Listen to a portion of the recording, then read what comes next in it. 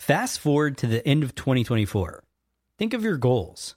What can you do right now to give yourself the best chance of succeeding? If you want to learn a new language, you absolutely should get Babbel.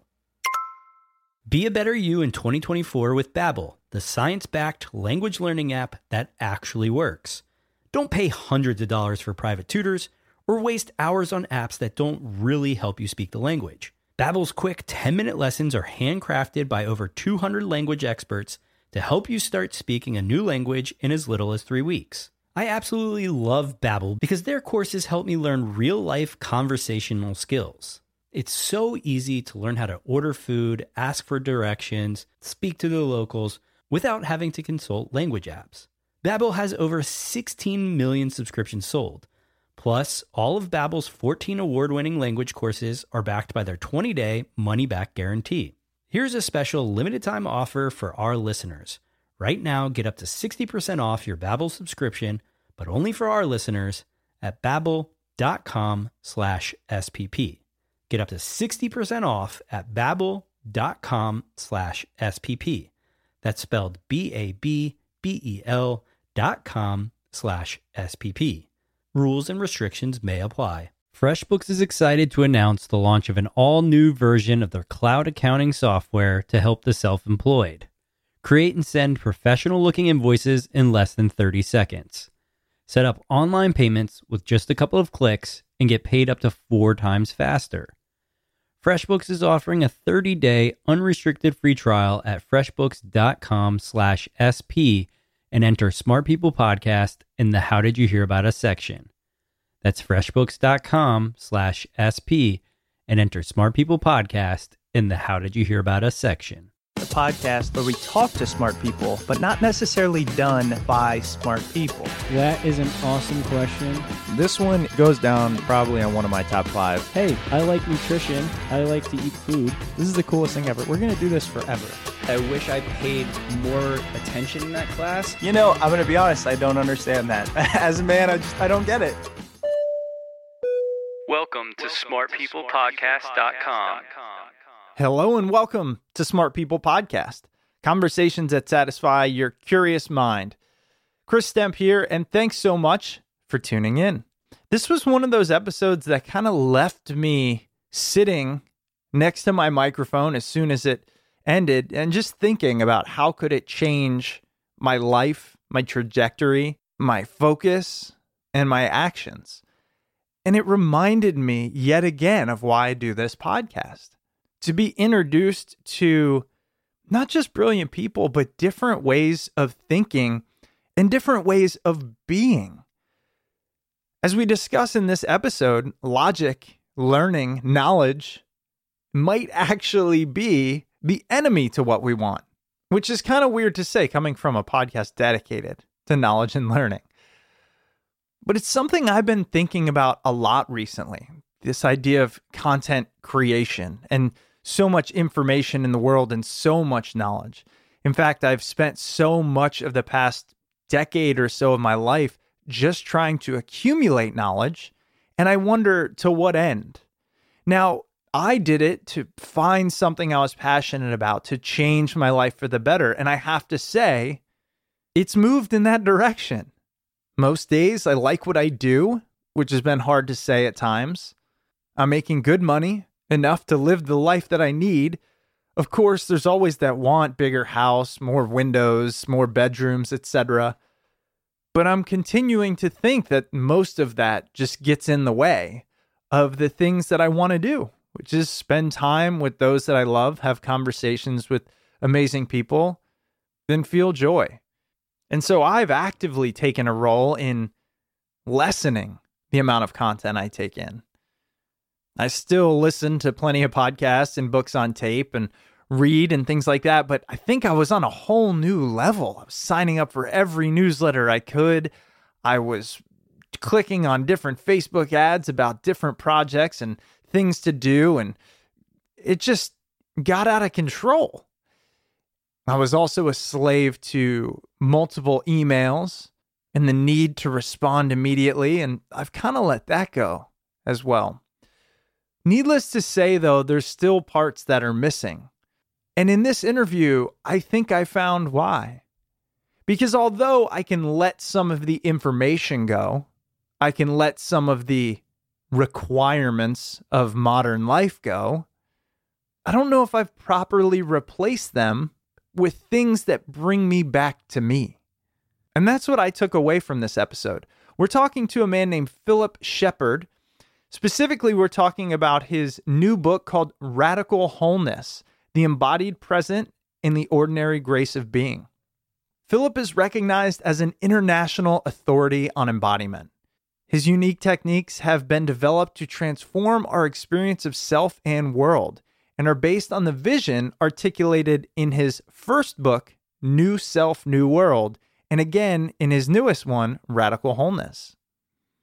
The approach he takes heals the frantic, restless pace of the intelligence in the head, which tends to run on overdrive, by uniting it with the deep, present, and calm intelligence of the body.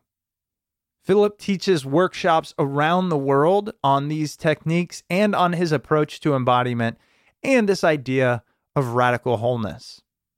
I want to highlight right now, if you like what you hear, his website is philipshepherd.com. That's Philip with one L and Shepherd, like shepherd of sheep.com. And we will link to that in the show notes. We are at smartpeoplepodcast.com. If you like this episode and think it might help somebody out, the best thing you could do, the thing that really would be great, is to help us reach more people. And that only happens if you feel that it's worthy. And you know what? I'm okay with that. So I hope you enjoy this interview with Philip Shepherd. If you do and you want to let us know what you think, feel free to reach out. We're at smartpeoplepodcast.com and you can contact us directly there. Have a fantastic week and enjoy the episode.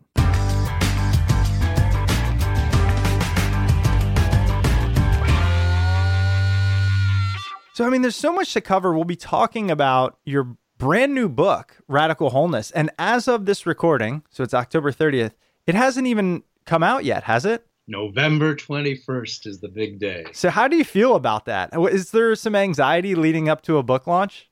Maybe. I mean, I don't feel anxiety. I've just worked so long on it.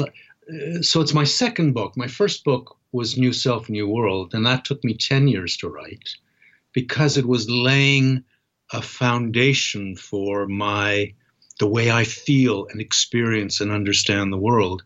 And Radical Wholeness took 5 years to write, and the anxiety was with bringing it in on the deadline because the deadline was an invitation, actually. The publisher contacted me and said, "Do you have anything on the go?"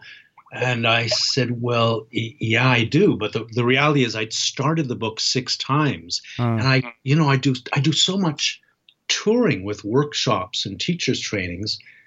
And when you walk away from something, it sort of dies off. Like all those tendrils that are just waiting to be woven into the text, they're gone. So then you start from scratch. Right. No, that makes sense. Yeah. So like the anxiety was having enough time in the editing process to let it be what it needed to be. And I'm so happy with it now. So I just look forward to it like I feel a little like a thoroughbred horse in the race stall. It's going to begin, just let that door open and let's go. Right. I can imagine. Well, actually, let's start off somewhere else. Let's talk about this. So you mentioned you do workshops and things like that. And you also were telling me about this island you live on. So I think it'd be a good place to get a sense of what you do, where you live, and what you enjoy most about all of it. All right. Where I live is in this funky community of 260 homes on an island. That the island actually creates the harbor in my hometown, Toronto. And it's a car-free community, and it takes up maybe 5% of the island, and the rest of the island is parkland. And, there's a beach 5 minutes, 3 minutes really from my house that looks out over Lake Ontario. And let me just say, because there are no cars, the community is continuously weaving itself into new relationships. So, I take a boat home. I talk to a neighbor on the boat. Then my home is a 3-4 minute walk from the ferry, but it can take 10, 15 minutes because you meet somebody gardening and you stop and you have a chat, or you help someone with their groceries. And so there's all this interaction that is made possible having removed the car from the equation. So it's a place that nourishes my soul, but it also nourishes my work. And the work, how to summarize my work.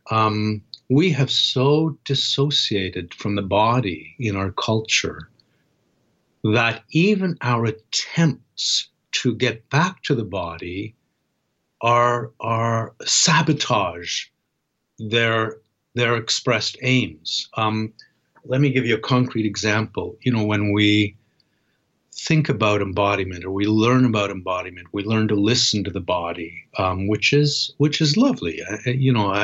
I have nothing against it, but it's not embodiment. It's the opposite of embodiment in one way. Because if you're listening to the body, if you're told listen to your body, what is implied in that is that there's a wall separating you from your body.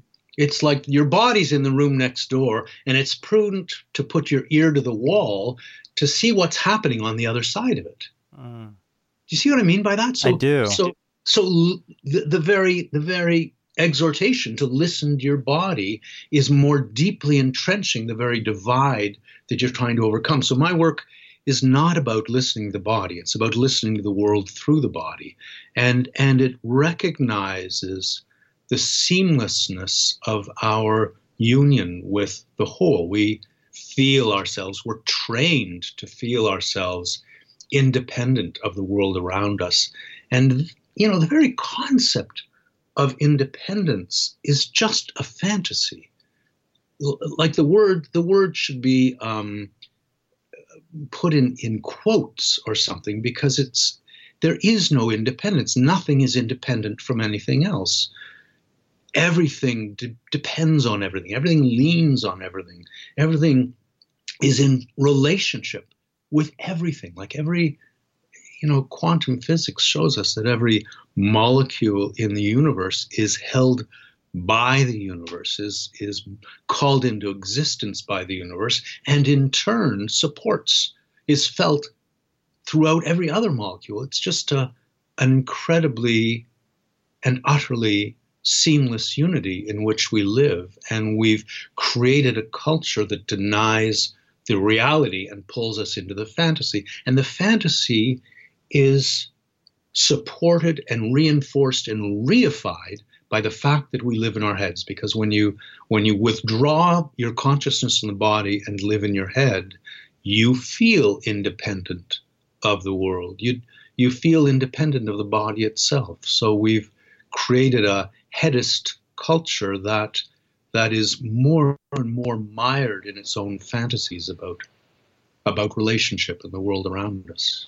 So much to cover there. And you mentioned that we've created a culture that, breeds this kind of dependent mindset or living in the head. When do you think that happened? And by that, I'm saying, did we ever have a culture where we didn't think that way? Was there a time when we truly lived in the body? Yeah, I mean, there are two sides to that. One is for sure. I mean, you look at the art of the sort of late Paleolithic, early Neolithic, and our allegiance was to the mother as a culture. The art shows up. There even it's interesting. There are graves where there's a navel stone put on the grave. Now when you bury someone, you have a headstone. They had a navel stone. And what happens, you can see it in language as agriculture takes hold of our culture, we begin to control our world. And the moment you put a seed into the ground, everything changes.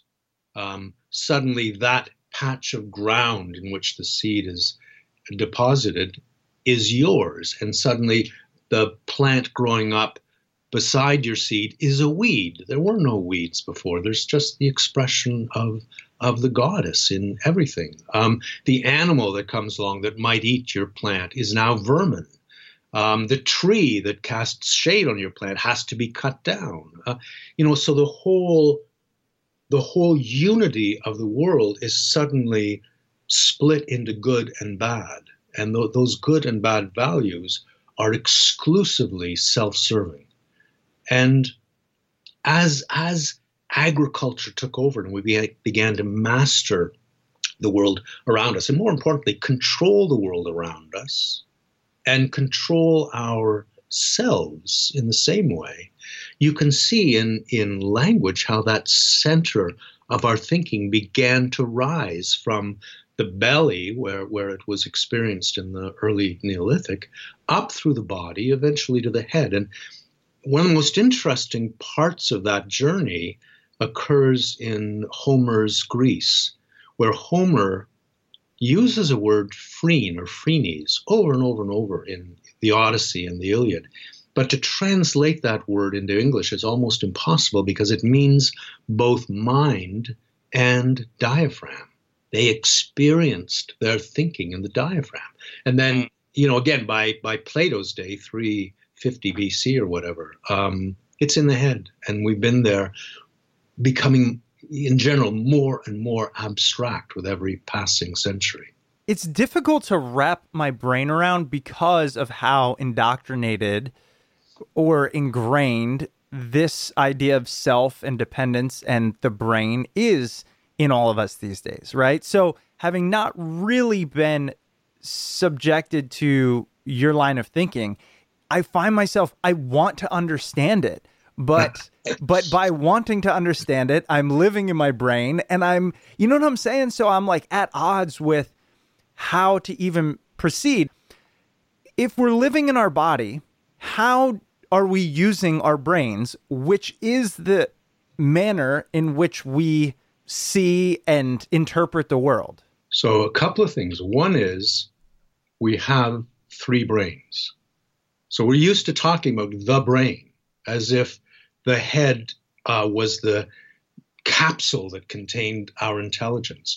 There's a brain in the belly, which is known as the enteric nervous system. It's not a subset of the brain in the head. It's independent.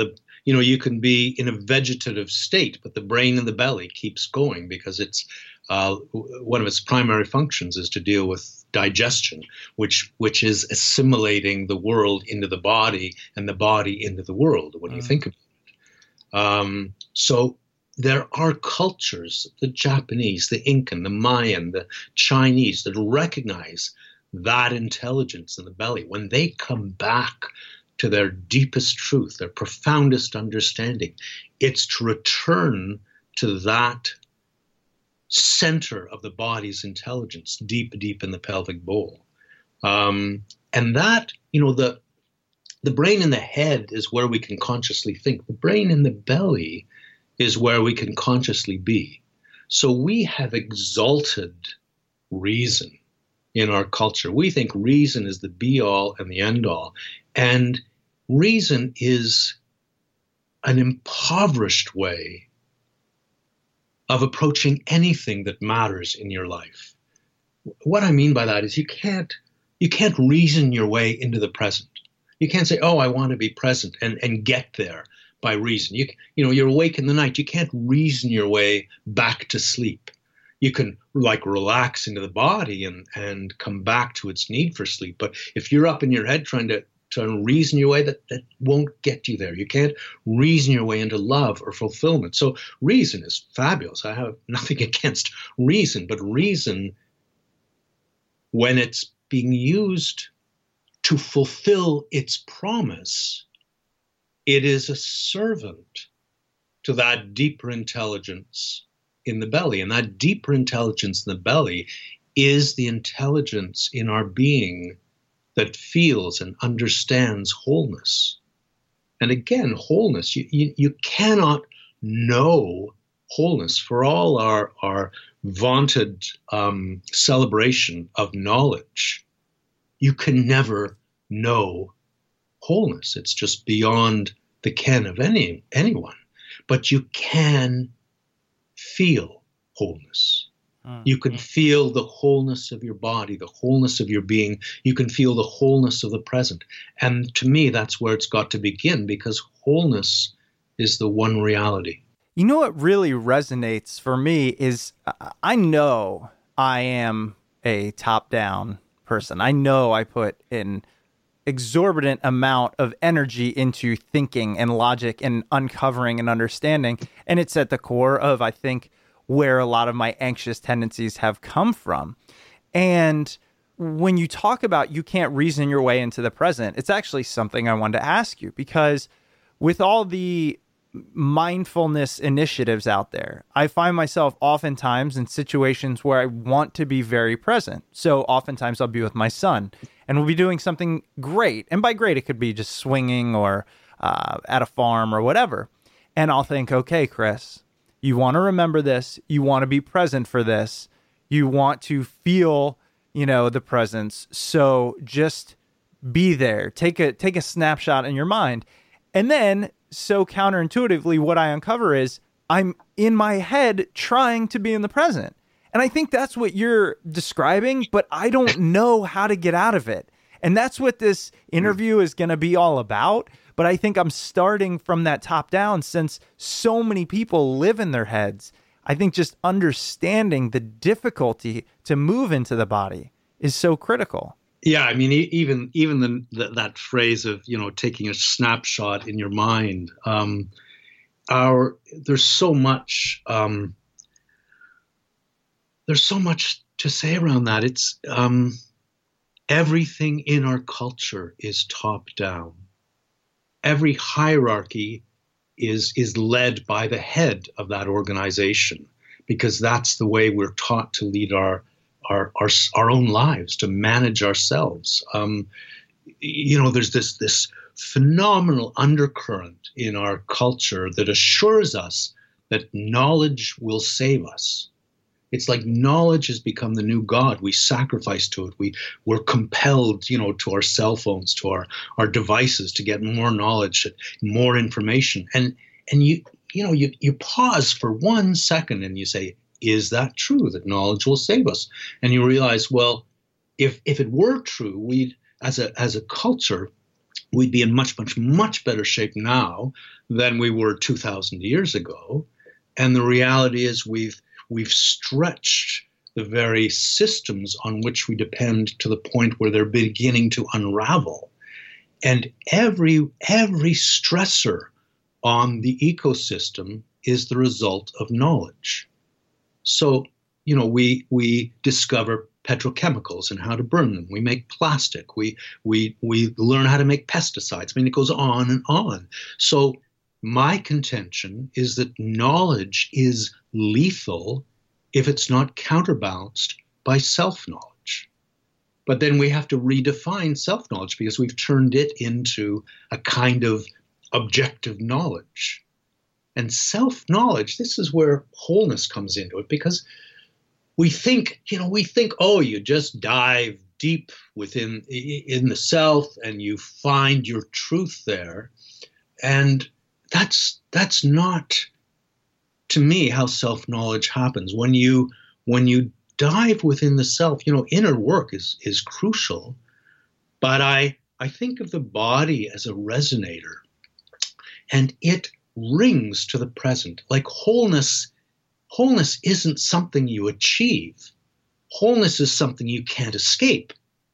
I mean, there's no stepping out of wholeness. So then the job is to surrender to it. How do you surrender to your reality at this moment?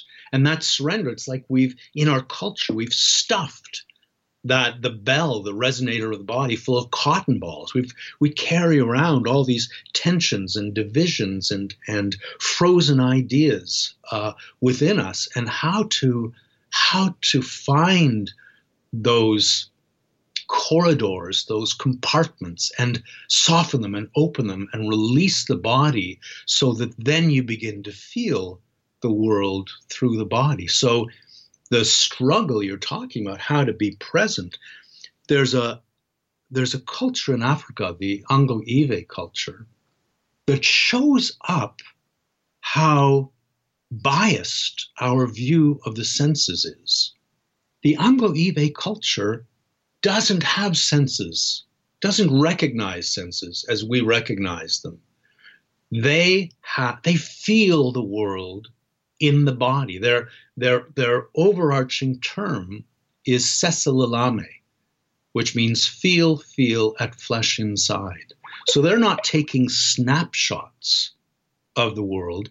They are feeling the sights of the world in the body. They're hearing the sounds of the world in their body. They're feeling the currents of the present pulse through them.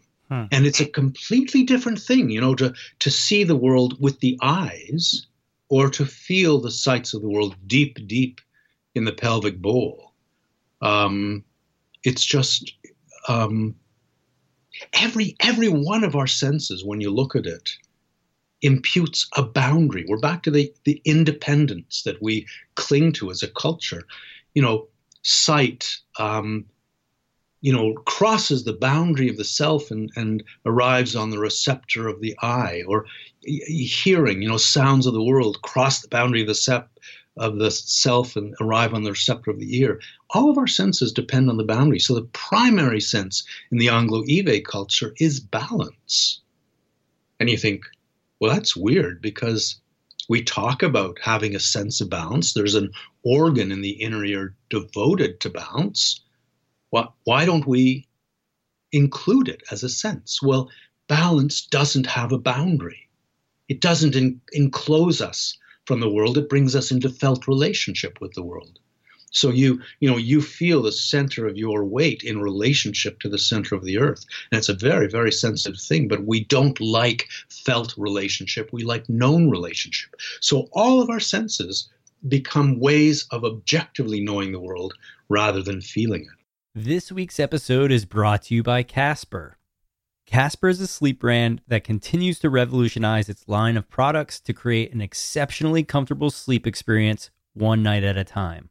With 3 mattress models, the original Casper, the Wave, and the Essential, Casper mattresses are perfectly designed to soothe and cradle your natural geometry. Not to mention, the breathable design helps you sleep cool and regulates your body temperature throughout the night. And it's delivered right to your door in a small, how did they do that sized box with free shipping and returns in the US and Canada. But the best part is that you can be sure of your purchase with Casper's 100-night, risk-free, sleep on it trial. After all, you spend 1/3 of your life sleeping, so you should be comfortable. Listen up. Start sleeping ahead of the curve with Casper. Get $50 towards any mattress purchase by visiting casper.com/smart and using SMART at checkout. That's casper.com/smart and offer code SMART for $50 off your mattress purchase. Terms and conditions apply. And now back to the episode. I like the analogy about balance and the inner ear, because I think in a nutshell, that kind of embodies this idea of we can think about it logically. We can talk about the mechanism by which we stand upright, or we can kind of feel that if you're on a boat and it's rocking, how your body instantly changes to stay upright. And that's more of a feeling. I don't know. That's kind of how I interpreted it. Yeah, totally. And if you're out in outer space, there is no sense of balance because you're out of relationship with gravity. Right. So balance requires felt relationship. Yeah, totally. Now, what about if you don't like the way it feels? Because, that's what I think my want to live in my head, and many people's want or even need or reaction to go to the head is we don't like the way it feels. And so we have to get upstairs and start figuring out why that is so we don't feel it again? Yeah, I would suggest that it's not so much that we don't like how it feels as that we don't know how it feels. So the dissociation from the body begins at such a young age. You think of how many hours as a kid you're made, as a young kid, made to sit at a desk and stifle the body's energy and pay attention to the head of the class, which is telling you to fill your head with these ideas, and then you'll succeed. I mean, it's an indoctrination that is communicated through our buildings, through our habits. When we eat, we've got the placemat and our chair, and this is our space. And, if Sally wants the salt and it's on the other side of you, she's not allowed to reach through your space. She has to say, Philip, would you please pass me the salt? And then I safely convey it through my space to her space, and all is well. We compartmentalize everything. And so we can't feel the pelvic floor. And a lot of my work is about the pelvic floor. It's down amongst all those areas that we're just not even allowed to talk about in our culture. But the pelvic floor is the ground of your being. I mean, if you're going to come home to yourself, that's where you come. You drop down and come to rest on the pelvic floor. That feels good. Because when you come to rest on the pelvic floor, you come to rest in the present, and then you begin to partake in all those qualities we strive for directly that can never be had directly. So what I mean by that is, you want to find, peace of mind. You want to feel grace in your life or harmony. You want to feel spaciousness. Those qualities that we yearn for and try to think our way to and strategize our way to can never be possessed. They belong to the present. The present is utterly at peace. The present is utterly spacious. The present moves with ineffable grace. You find personal harmony, not by possessing it, but through that surrender to wholeness that enables you to join the harmony of the present. So I have a question, though. Yeah. What about when we were talking about how we worship knowledge, which I absolutely, that really resonated. I like that. But we worship knowledge.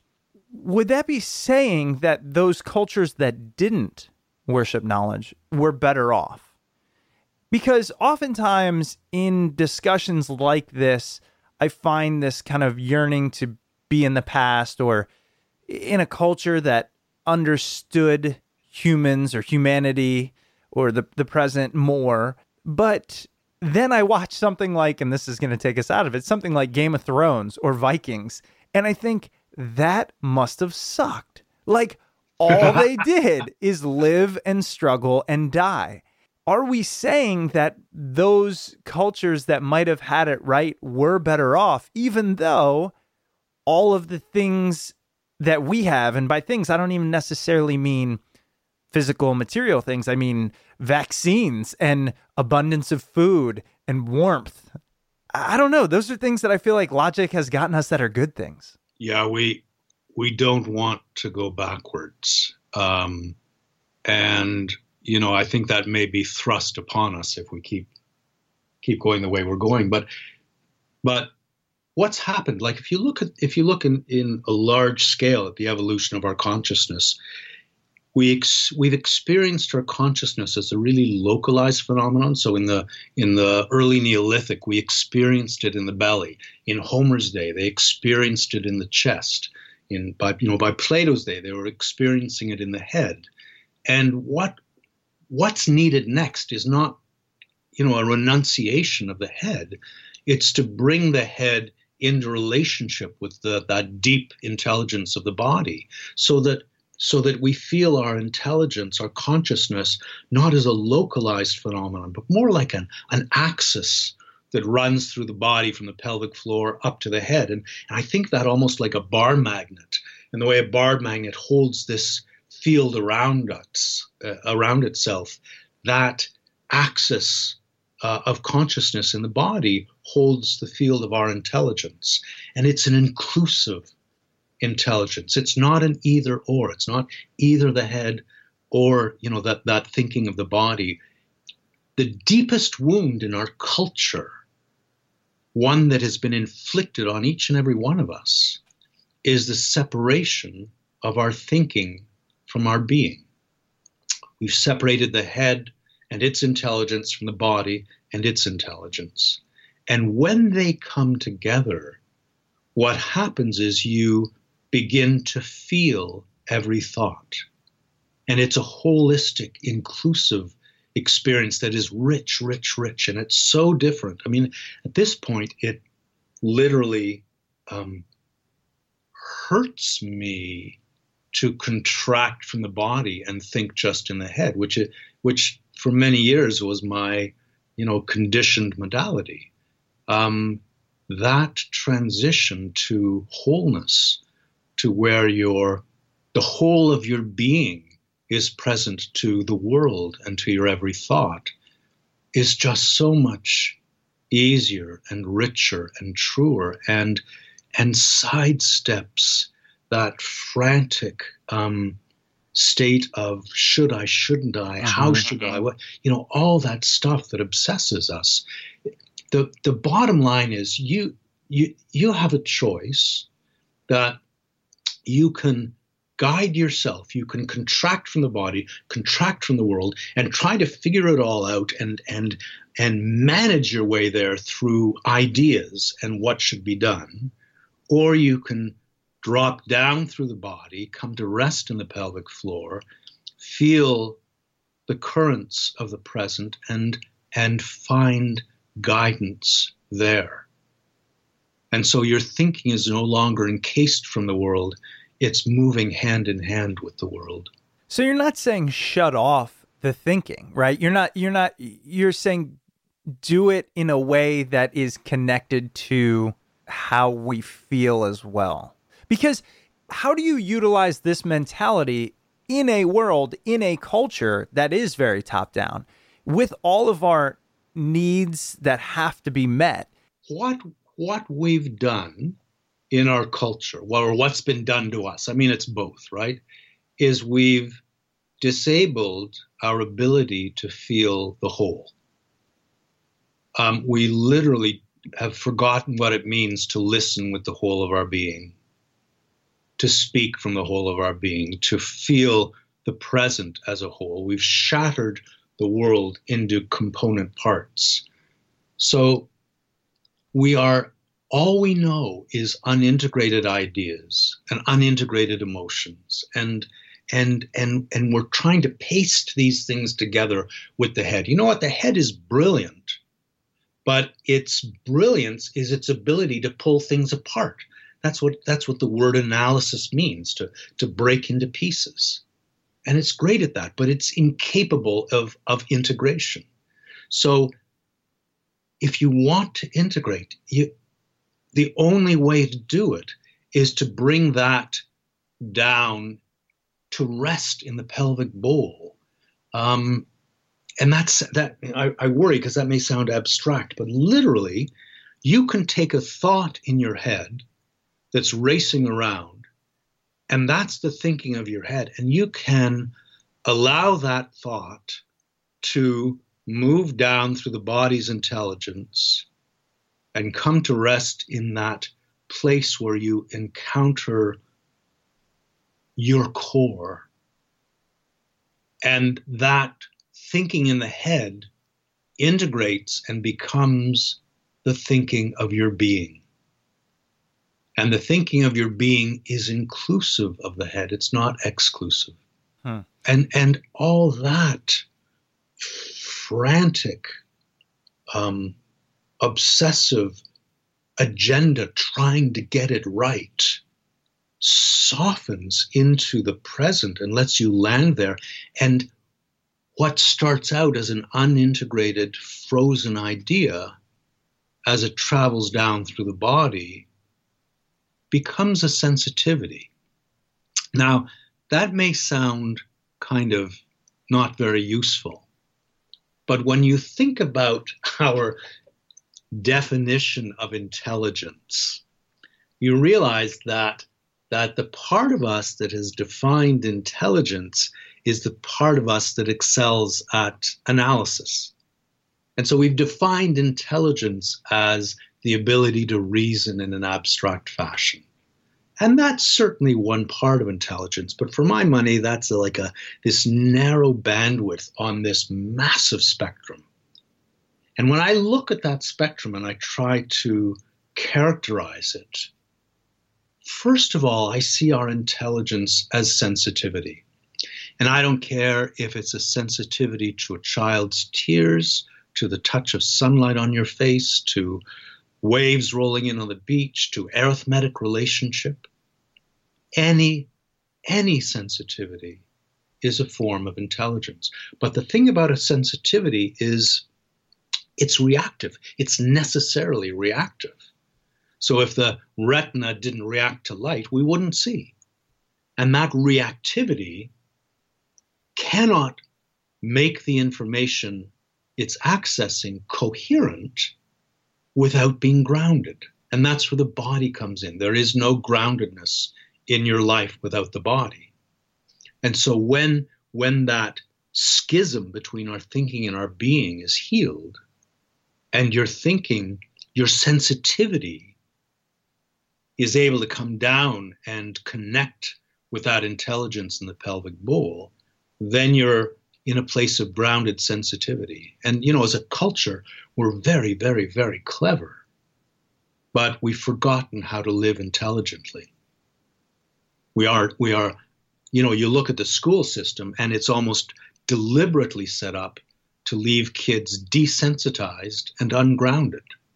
So, the putative aim of education is to help a child flower into their intellectual promise, and it is undermining the very essence of what intelligence is. I think about that in terms of education being almost entirely, if not entirely, dedicated to honing one part, right? The brain and its ability to analyze.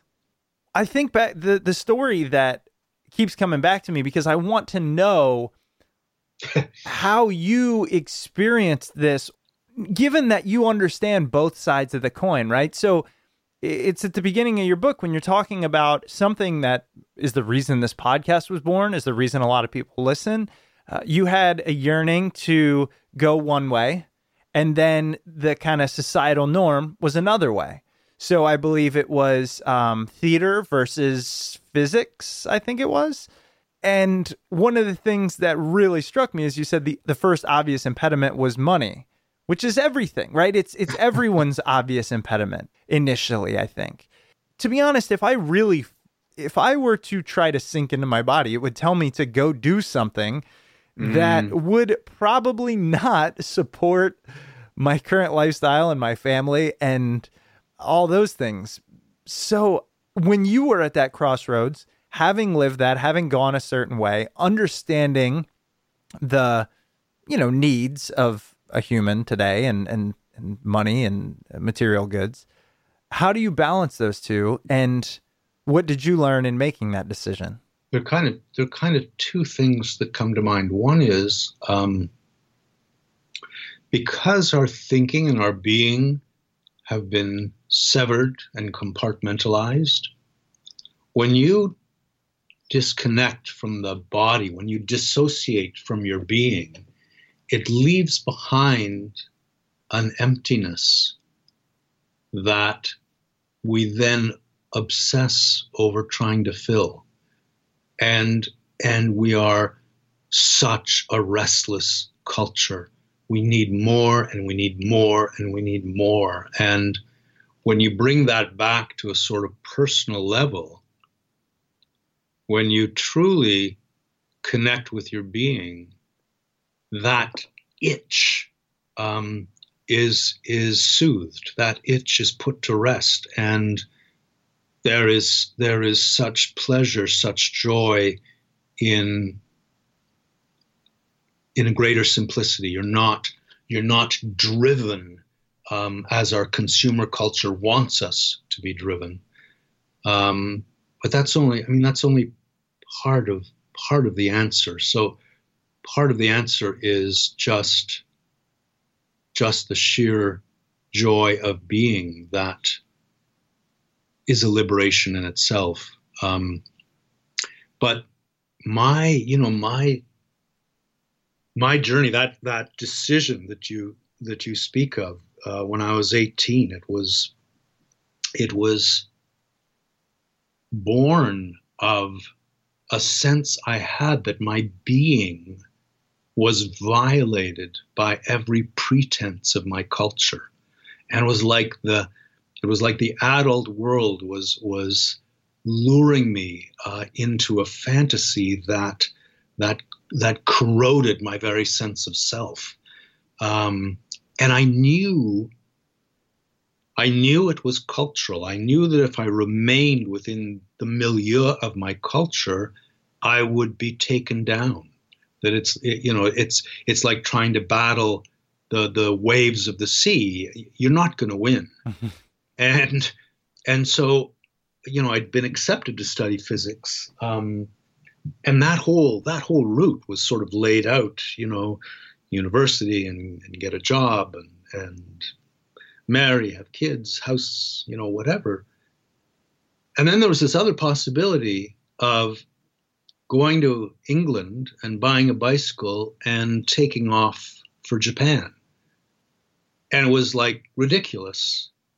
And my very life depended on it. And as I cycled through Europe and the Middle East and India, I traveled through so many different cultures. I mean, even neighborhoods, you feel the difference in the way they understand what it is to be human. And every culture is just that. Every culture is a story about what it means to be human. And every one of those stories I passed through was luminous. And every one of those stories was limited. But what it meant was, after 2 years, when I came back home with the ability to ask questions that I could not have formulated if I'd remained within that milieu. It's like a fish trying to question water. It's the only reality it knows.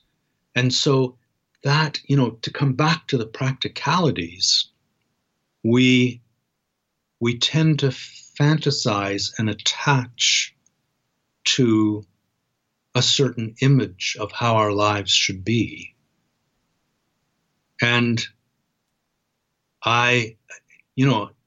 planning and all that stuff, I have nothing against it if it's integrated, if it's brought back in contact with your being. But there's this other aspect. When I was traveling, I didn't have a tent. I slept outside everywhere I went. And I could feel, as the sun's beginning to set, I could feel the world's guidance guiding me to where it would be safe to spend the night. And my survival depended on that. So it was a sensitivity in a way I had to develop. But that same guidance is there in my life at every moment. And our fantasies about needing to and being able to control our lives can displace us from the rich, rich experience of being nourished by the present. And now a quick word from this week's sponsor. Racing against the clock to wrap up projects, prepping for meetings later in the afternoon, all while trying to tackle a mountain of paperwork? Welcome to life as a freelancer. FreshBooks is excited to announce the launch of an all-new version of their cloud accounting software to help the self-employed. It's redesigned from the ground up and custom built for the way you work. Get ready for the simplest way to be more productive, organized, and get paid quickly. Create and send professional-looking invoices in less than 30 seconds. Set up online payments with just a couple of clicks and get paid up to 4 times faster. See when your client has seen your invoice and put an end to all the guessing games. FreshBooks is the perfect tool for any service-based small business. It's an absolute joy to use. FreshBooks is offering a 30-day unrestricted free trial at freshbooks.com/SP and enter Smart People Podcast in the How Did You Hear About Us section. Once again, that's freshbooks.com/SP and enter Smart People Podcast in the How Did You Hear About Us section. And now back to the episode. As you describe your journey on the bike and the world guiding you, I mean, it sounds beautiful. And I know the way it's described in the book, and you talk about fences, you know, in America, not being able to sleep outside and things like that. I have this counter story. And essentially, when I felt this pull in different directions, when I was working in finance and just really didn't know where I was going, why I was doing it, and had felt disconnection really at its core in the sense of anxiety and things, I wanted to get out into nature as well. And it's still to this day where I find the most peace. So I said, I'm going to spend 7 days by myself hiking through the Colorado Trail. And now I had gear and a tent and all of those things, but I really wanted to be by myself and just kind of feel and let my thoughts go. The first night I got to my destination, it started snowing. It was one of the earliest snowstorms in Colorado. I couldn't find dry wood. I was freezing. I couldn't cook the food because I couldn't get the fire started. And I have a video still. And it's really funny. I'm in this tent and I'm like, you know, if this has taught me anything, it's what our creature comforts do by us, right? What sometimes hard work can get us is that warm shower, which I alluded to earlier and things like that. So I have kind of this other experience. It's much smaller, right? Because I ended up hiking out the next day. It's a long story. Like it was now raining and I had to call 911 from a payphone to get a cab to come pick me up. And it was crazy. But long story short, it doesn't always work out that way, which I know is not the meaning of your story. But I am interested in, you know, in those times where you run into challenges, things where perhaps you're not guided in the right direction, you know, because you'll feel that. And in that moment, I would want to fall back into those creature comforts and the things that are cultural, as opposed to just kind of riding my bike into the wind. Yeah. For me, it comes back to what is your primary relationship. And as I feel my primary relationship, it's my relationship to the present. My hunch is that as the snow came and the wood was wet and the fire wouldn't light, that you were pulled out of your body up into your head. Mm-hmm. What am I going to do? What's going to happen to me? And that sort of takes over. And I may be mistaken, but I have a sense that those, you know, that conditioned, oh my God, this isn't what I planned. This isn't the plan, right? This right, is right. not the plan. Takes over, and then you're numbed to the guidance of the present, because those cognitive processes kick in and go round and round, and the anxiety builds, and then you got to do something.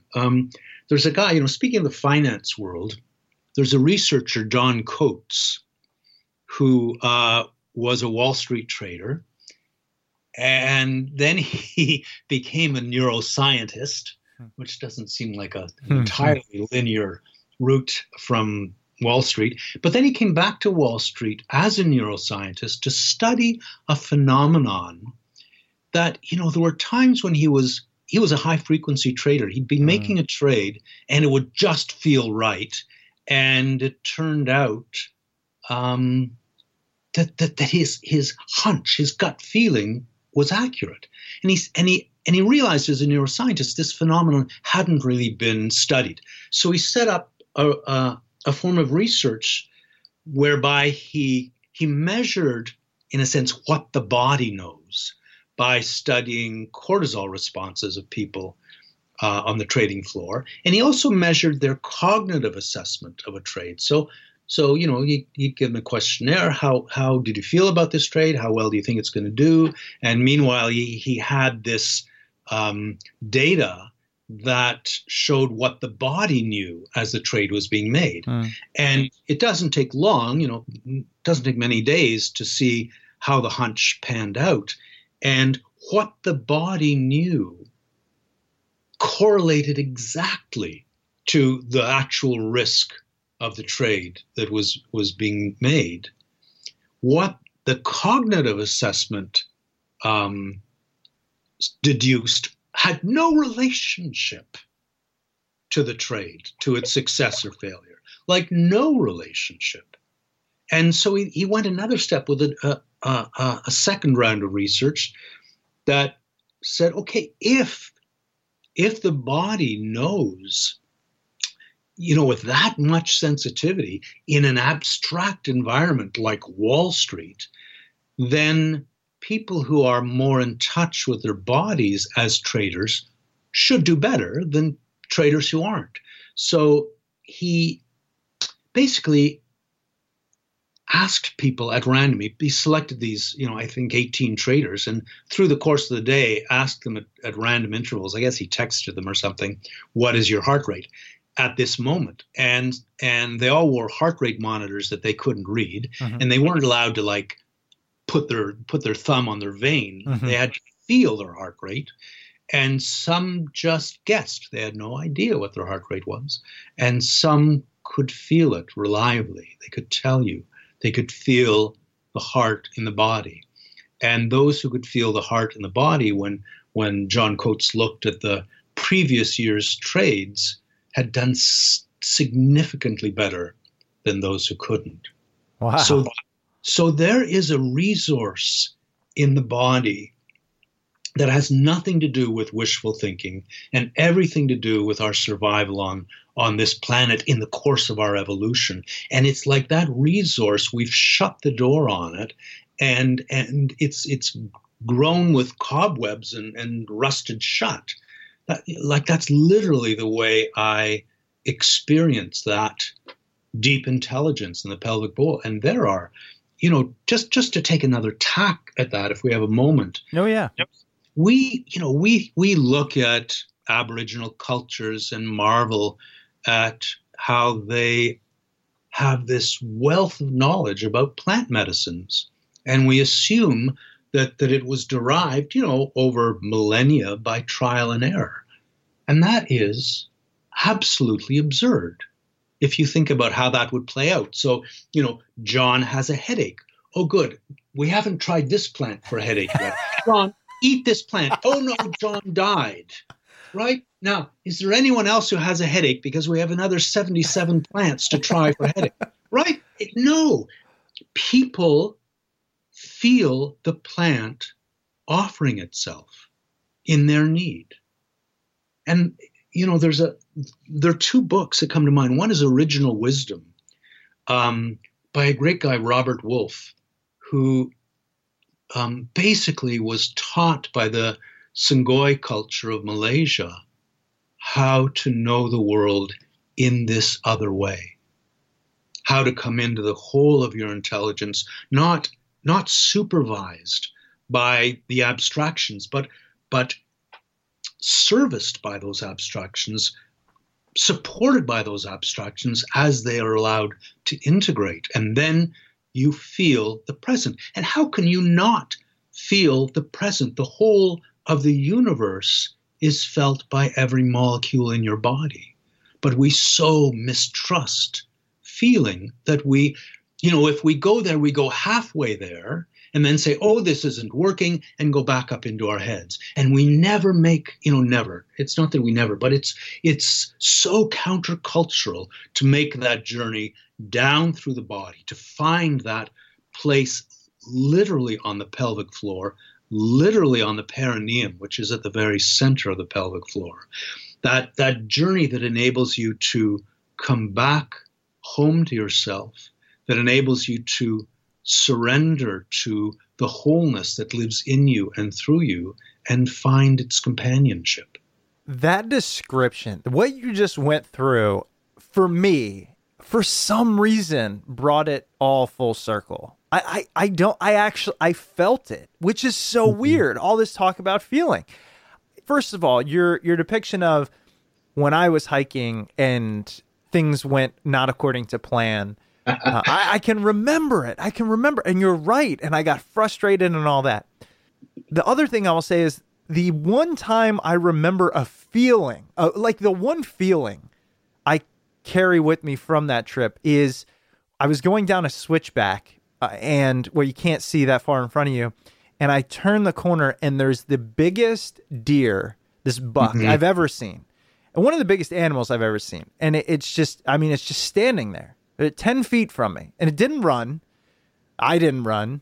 It just looked at me. I can remember it. Now, in this moment, I didn't think, hey, let's take a mental snapshot. I was just, it was the reason I went to have moments like this, right? And I can remember, I can feel like the way the sun was coming through the trees. And I can, there's so much I can remember, so much information in that one moment. And as you were talking, it's like, that is what feeling is. And then when I got to the top, that's what thinking is. And, I'm bought in. I'm so bought in. And so I have a few things. First is, all of this is covered in your new book, Radical Wholeness, The Embodied Present and the Ordinary Grace of Being. To those listeners who are interested or intrigued, I also want to say that the book is written brilliantly. And if it wasn't portrayed that way in this interview, it's 100% because of me. And this is a tough subject to wrap my head around. And I've tried. The other thing I want to ask is, how can we start to get into the body? And you mentioned that the pelvic bowl, and maybe that's where it is, or exercises, or just one or two things so we can start to feel this and integrate it into our lives? I'd really invite people to visit my website, because there are, resources there. There are articles and stuff that support this really countercultural return to the body, surrender to wholeness that I think what, as a culture, as individuals, what's needed is a new way of being. And we're not going to get to that new way of being in any top-down manner. It's just not going to happen. The other thing on my website, I've got a series of 8 audio exercises that are designed to help people exactly through that, it's that journey back to the body's intelligence. And each of them is sort of a different take on that, a different way of approaching it. And the third and last thing I'd suggest is the breath is just such an important link to the body, to the world. And we shut down the breath, and we stop the breath, and we desensitize the breath, and we breathe in a top-down manner. We think, oh, a deep breath, I know how to do that. And we push the breath down into the body from the top. And it's such a different thing to have your awareness deep, deep in the pelvic bowl and release the body to the in-breath and release the body to the out-breath. The body doesn't want to be muscling through the breath. It knows how to release to the breath. And if you do that, if you can release the body to the breath, you'll find you're releasing the body to the present. And there you are. It's a beginning. I love it. And I think so is it the philipshepard.com? Yeah, Philip with one L, Shepherd spelled the way the guy who looks after sheep is spelled. Exactly, philipshepherd.com. And we'll absolutely link to that. So Philip with 1L, shepherd.com. And I'm here. How exactly do we get to those audio? Oh, you're on the website? Yeah. There's a little tab, I think it says shop at the top. Yeah, and there are two things there. There's one is a talk I gave in England that was recorded, and the other is 8 audio exercises that you can download and listen to over and over and over forever. Fantastic. Philip, it's been an honor to have you on. I really appreciate it. I am incredibly excited to go down this road even further, to learn more. I really am, the way it resonates, and I think it will as well with our listeners. As we mentioned, philipshepherd.com, which does have a lot of great resources right on the homepage. There's some videos that you can watch that kind of start the understanding around this. I also wanted to ask if there's anywhere else that you would like to guide our listeners. In addition, if there's any other resources, like I wrote down the original wisdom, but it's such a fascinating topic to learn more about. Anywhere else that you would guide those interested in it? Of course, your book, Radical Wholeness, which is a must go to. Anything else for us? Well, there is my first book, New Self, New World, which is the foundation for all my work.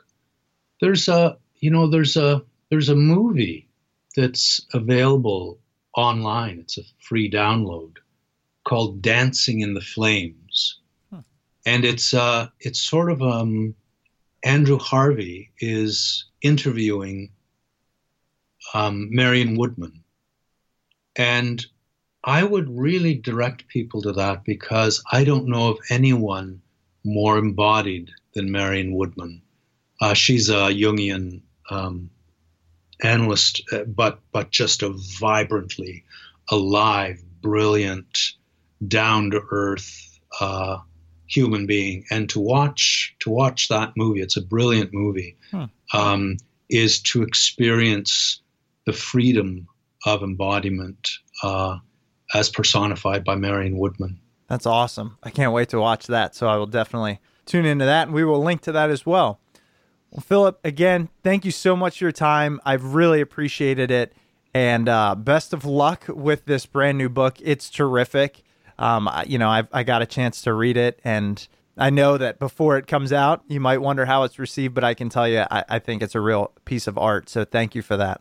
Oh, that's awesome, Chris. Thank you so much. And thank you for this. It's just been, it's been so much fun talking with you. Absolutely. And also I'll reach out on my trip to Toronto. I think it's late January. I'm going to have to check, but if I get in early, I'd love to at least see the island. I mean, definitely. Oh, let's do it. Let's do it.